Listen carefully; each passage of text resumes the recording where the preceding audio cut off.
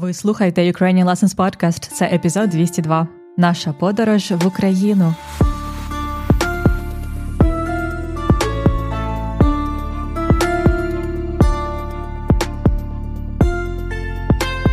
Привіт! Це Анна Огойко і подкаст «Уроки української». Подкаст для всіх, хто вивчає і любить українську мову.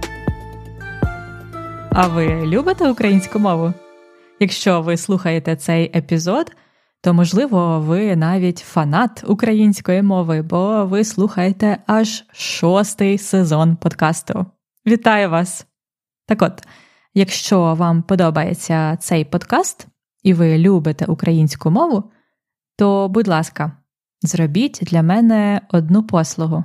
Розкажіть про цей подкаст своїм знайомим, друзям.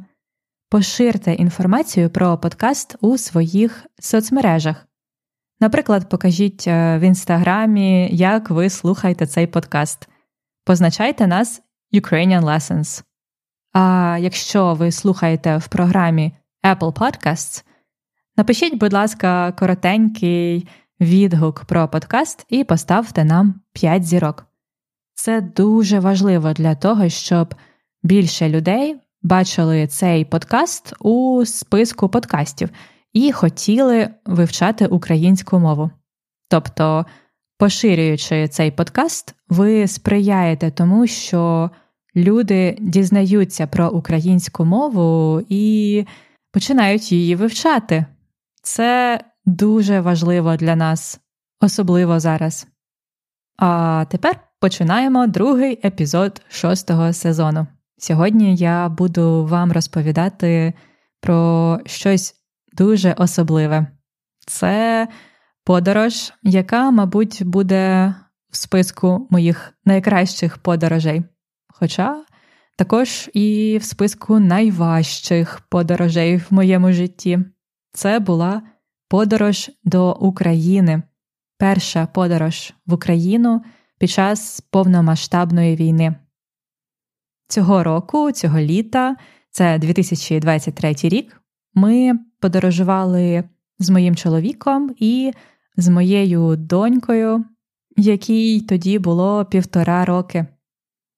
Тому я вам сьогодні хочу розказати про наш маршрут, про те, як ми їхали туди, які місця відвідали, що робили і як ми поверталися назад. Ця подорож тривала місяць, тому тут можна багато що розказати, але я спробую описати основні моменти. А для початку ось 5 питань, на які ви можете відповідати, коли слухаєте цей епізод. До речі, ці питання є також в преміум-конспектах. Перше питання – скільки днів тривала наша поїздка з Швеції до України? Тобто, як довго ми їхали з Швеції до кордону з Україною?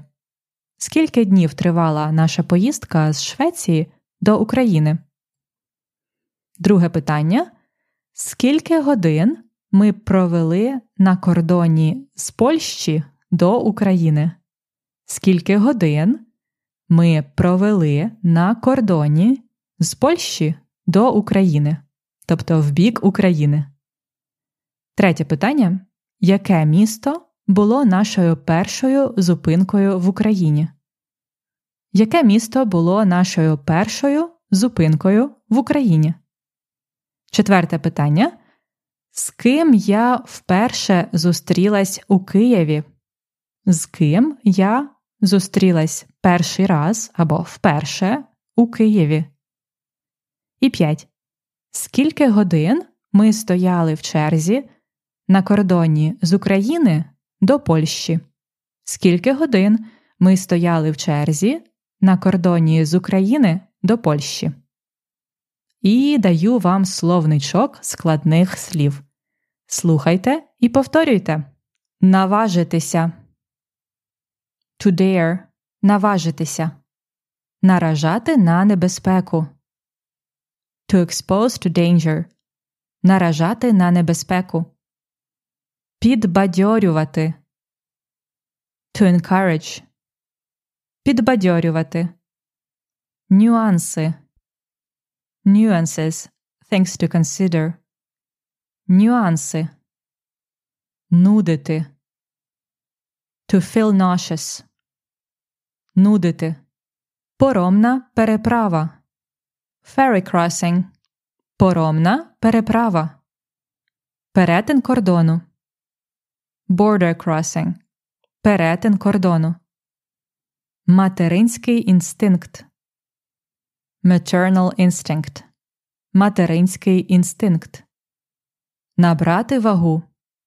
To gain weight. Набрати вагу. Безцінний. Priceless. Безцінний. А тепер почнімо. Наша подорож в Україну влітку 2023 року. Перш за все, як ми наважилися на цю поїздку? Про це нас часто питали тут, у Швеції та в інших країнах люди, які не живуть в Україні. Як ви наважилися на цю поїздку? Так от, мушу сказати, що для мене, звісно, це рішення було дуже складним. З одного боку, я дуже хотіла поїхати нарешті в Україну, побачити своїх родичів, друзів, якось підтримати їх. Але з іншого боку, у мене маленька дитина. Софійці тоді було 20 місяців. І, звичайно, не хотілося наражати її на небезпеку. Також я хвилювалася за те, як ми будемо спати вночі, коли будуть повітряні тривоги чи ракетні атаки. Було дуже багато хвилювань, неймовірно багато. Але мій чоловік постійно мене переконував, що ми повинні поїхати. Для нас це дуже потрібно. Також мене надихали люди, які вже їздили в Україну під час війни. Наприклад, наша дизайнерка з Ukrainian Lessons, Саша, вона живе у Польщі, але часто їздить в Україну. Вона мене підбадьорювала і давала корисні поради, як краще поводитися, як краще перетинати кордон. Також інші дівчата з нашої команди, які живуть в Києві, розповідали мені про різні нюанси. І це давало мені впевненість і силу, що ми зможемо це зробити. І що насправді ми можемо зробити це досить безпечно. Отже, наша дорога зі Швеції, а саме з регіону Ємтланд до України, тривала 4 дні. Ми виїхали на машині вранці, і перший день це була тільки дорога до аеропорту Арланда біля Стокгольма. Ми зупинились в готелі, тому що, як ви можете собі уявити, ми подорожували з дитиною, тому нам треба було часто зупинятися і їхати помаленьку, маленькими проміжками. Перший день у Швеції був, можливо, найважчим для мене. Ми їхали в машині багато, і мою доньку часто нудило, їй було погано. І я весь час думала, що це було погане рішення, не варто було цього робити, їхати так далеко у країну, де зараз війна, з дитиною. Це був для мене найважчий момент, але треба було їхати далі. У нас були вже всі квитки і все організовано. Тому наступного дня, на другий день, я і Софія сіли на літак до Варшави, а мій чоловік поїхав сам на машині до поромної переправи. Він сів на пором разом з машиною і переїхав зі Швеції до Польщі на поромі, до Гданська. Поки він їхав, ми з Софійкою були у Варшаві, в готелі, недалеко від міста, але не в самому місті, а на природі. Наступного дня, це вже третій день, чоловік приїхав до нас ввечері, і ми відпочивали в готелі. І вже аж на 4-й день нашої поїздки ми вирушили на машині до кордону з Україною. Мушу сказати, що перетин кордону на машині – це окрема тема. Там є багато специфічних аспектів, бо зараз на кордонах можуть бути дуже великі черги. Але, на щастя, коли ми їхали туди, в Україну, черга була не дуже велика, і всього на кордоні ми провели приблизно 1,5 години. І ми в Україні. Перші відчуття були просто неймовірні. Я дуже довго собі уявляла, як буде вперше мені в Україні за ці роки. Насправді це важко описати, бо це багато радості і багато суму водночас. Ти розумієш, що ось нарешті ти на своїй рідній землі, але знаєш, що тут небезпечно, тут вбивають людей. Це на тебе відразу так сідає, відразу тебе охоплює і гнів, і ненависть, і радість, і щастя, всі почуття водночас. І, звичайно, певний материнський інстинкт щодо того, що зараз моє завдання – це тримати в безпеці мою доньку. Першою нашою зупинкою в Україні було місто Луцьк. Ми зупинялися в готелі недалеко від Луцька, тому що готель був зручно розташований. Це всього була 1 чи 2 від кордону. І там ми зупинилися на 2 ночі. У цьому готелі був також ресторан, тому ми замовили борщ, сало, вареники. Як банально це не звучить, але дуже хотілося відразу все спробувати. Насправді, моя донька навіть відразу полюбила борщ і потім часто його їла під час поїздки. Я дуже рада була. Отже, ми відпочивали, їли, а через день вирушили далі. Наша подорож пролягала через такі міста, як Рівне, Острог, Славута, Шепетівка і, врешті-решт, Полонне, моє рідне місто. Там було багато емоцій від зустрічі з моїми батьками. Ми були дуже щасливі. Моя мама час від часу приїжджає до нас у Швецію, а мій тато останній раз був тут у лютому 2022 року.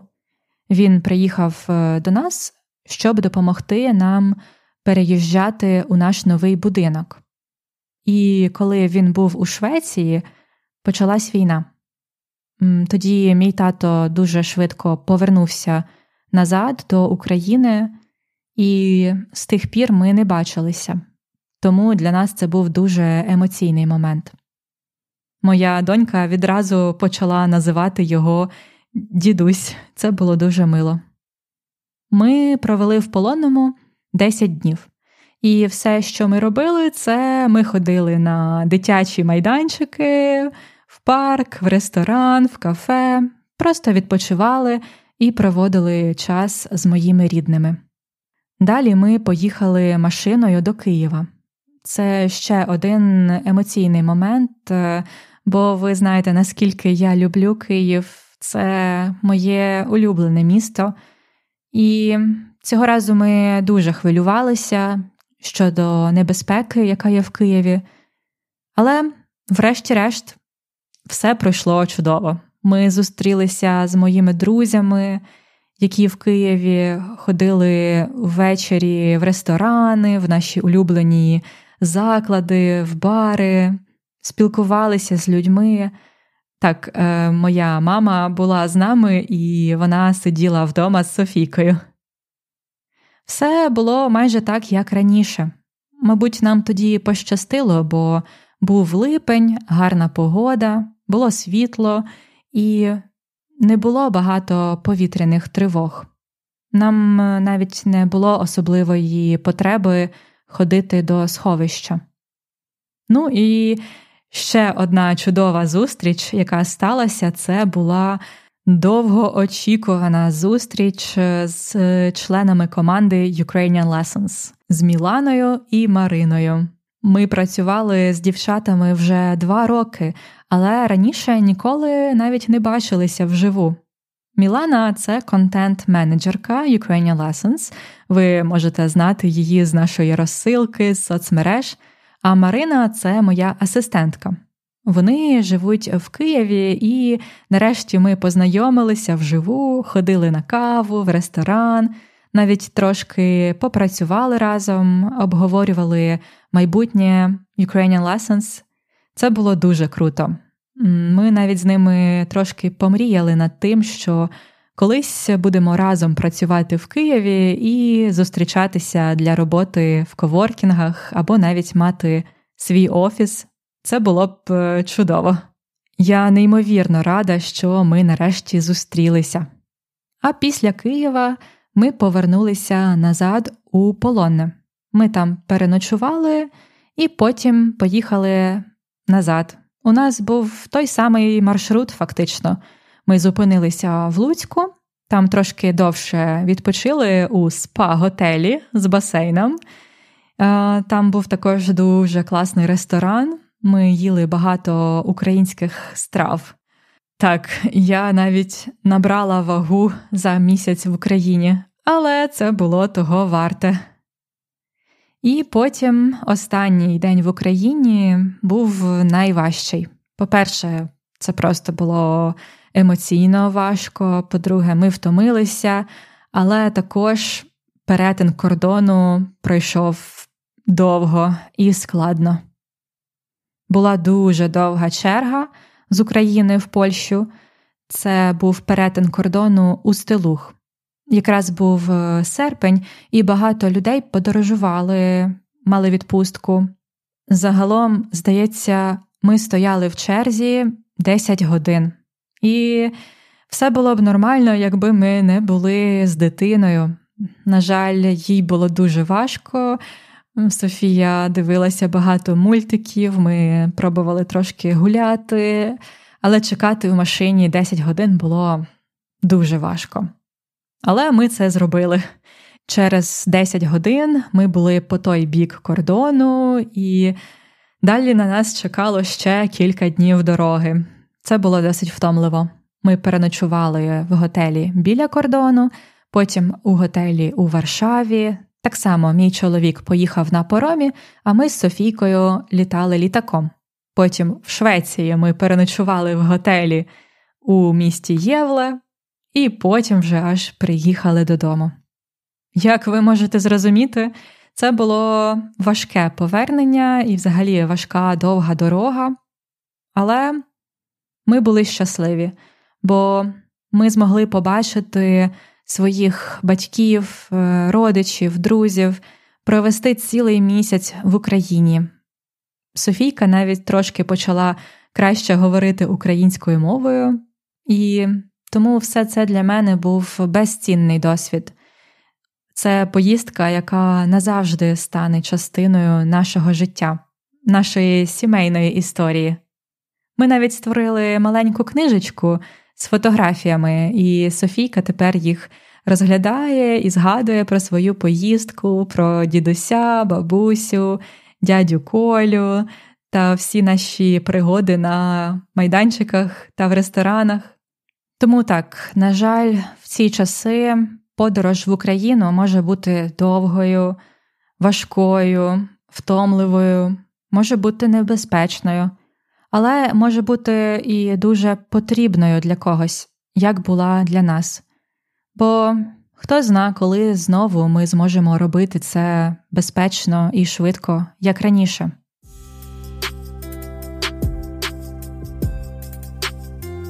Рубрика «Питання-відповіді». На початку епізоду я давала вам список питань, а зараз я дам відповіді на ці питання, і ви зможете також їх знайти у конспекті уроку. Перше питання було: скільки днів тривала наша поїздка з Швеції до України? Наша поїздка або наша дорога зі Швеції до України тривала 4 дні. Наша поїздка з Швеції до України тривала 4 дні. Друге питання. Скільки годин ми провели на кордоні з Польщі до України? На щастя, з Польщі до України ми провели на кордоні тільки 1,5 години. Ми провели 1,5 години на кордоні з Польщі до України. Третє питання. Яке місто було нашою першою зупинкою в Україні? Нашою першою зупинкою в Україні було місто Луцьк. Це Волинська область. Нашою першою зупинкою в Україні було місто Луцьк. 4. З ким я вперше зустрілась у Києві?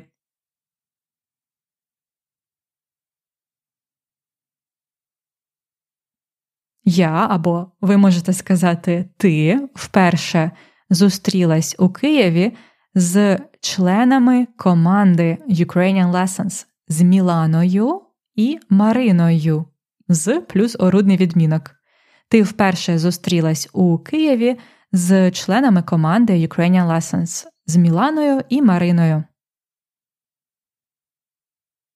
І 5 питання. Скільки годин ми стояли в черзі на кордоні з України до Польщі?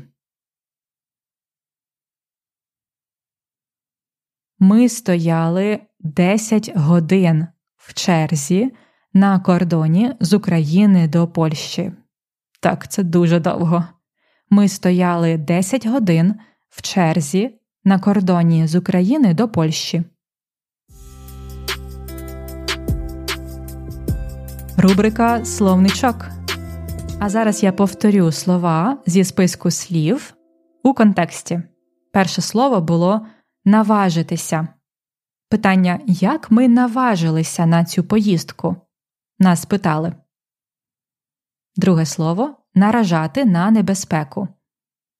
Мені не хотілося наражати на небезпеку мою доньку.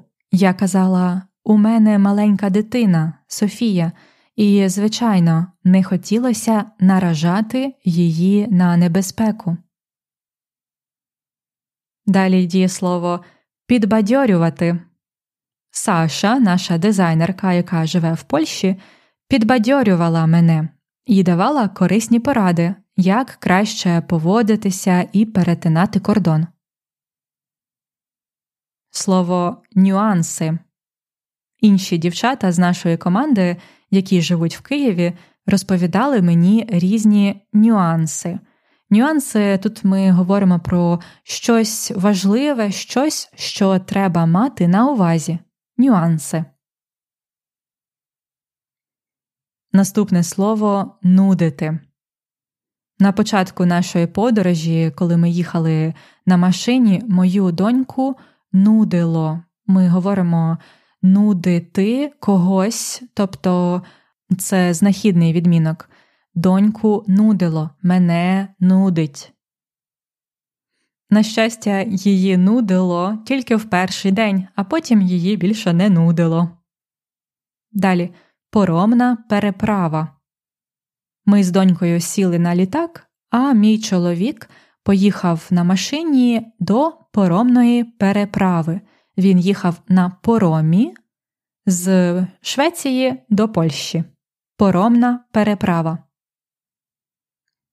Далі. Перетин кордону. Я казала, що перетин кордону з Україною на машині – це окрема тема. Там багато специфічних моментів. Далі – материнський інстинкт. Я відчувала певний материнський інстинкт щодо того, щоб тримати в безпеці мою доньку. Ще одна фраза – набрати вагу. Так, я навіть набрала вагу за місяць в Україні. Але воно того було варте. І останнє слово – безцінний. Це був безцінний досвід. Ця поїздка назавжди стане частиною нашої сімейної історії. Це безцінний досвід.